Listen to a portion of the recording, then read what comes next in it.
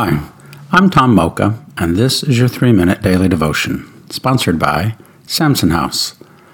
Our scripture today is Mark chapter 13, verses 20 through 27.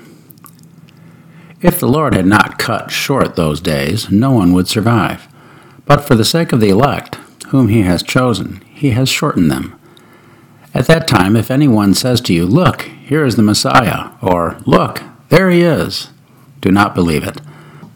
For false messiahs and false prophets will appear and perform signs and wonders to deceive, if possible, even the elect. So be on your guard. I have told you everything ahead of time.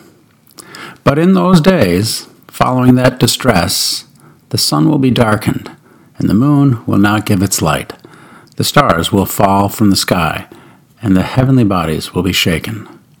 At that time people will see the Son of Man coming in the clouds with great power and glory. He will send his angels and gather his elect from the four winds, from the ends of the earth to the ends of the heavens. Let's ponder that.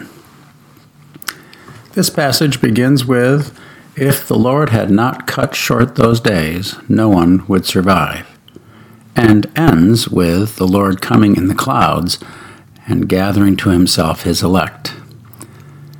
The times will be harrowing and full of hope at the same time. With that in mind, Jesus tells us to be on our guard because he has told us everything we need to know ahead of time. That said, for millennia, people have been trying to figure out when the end times are going to happen. However, I suspect that wasn't Jesus' point.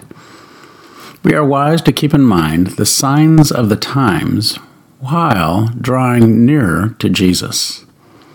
The nearer we are to Jesus, the less we will be tempted to stray away from him, and the more confident we will be in the face of the hardship that will surely come. It's less about knowing when he will come and more about recognizing him when he does. Let's pray about that. Lord, I want to be doing what you want me to be about when you come, if it is tonight or 20 years from now. Amen. Thanks for listening, and have a great day.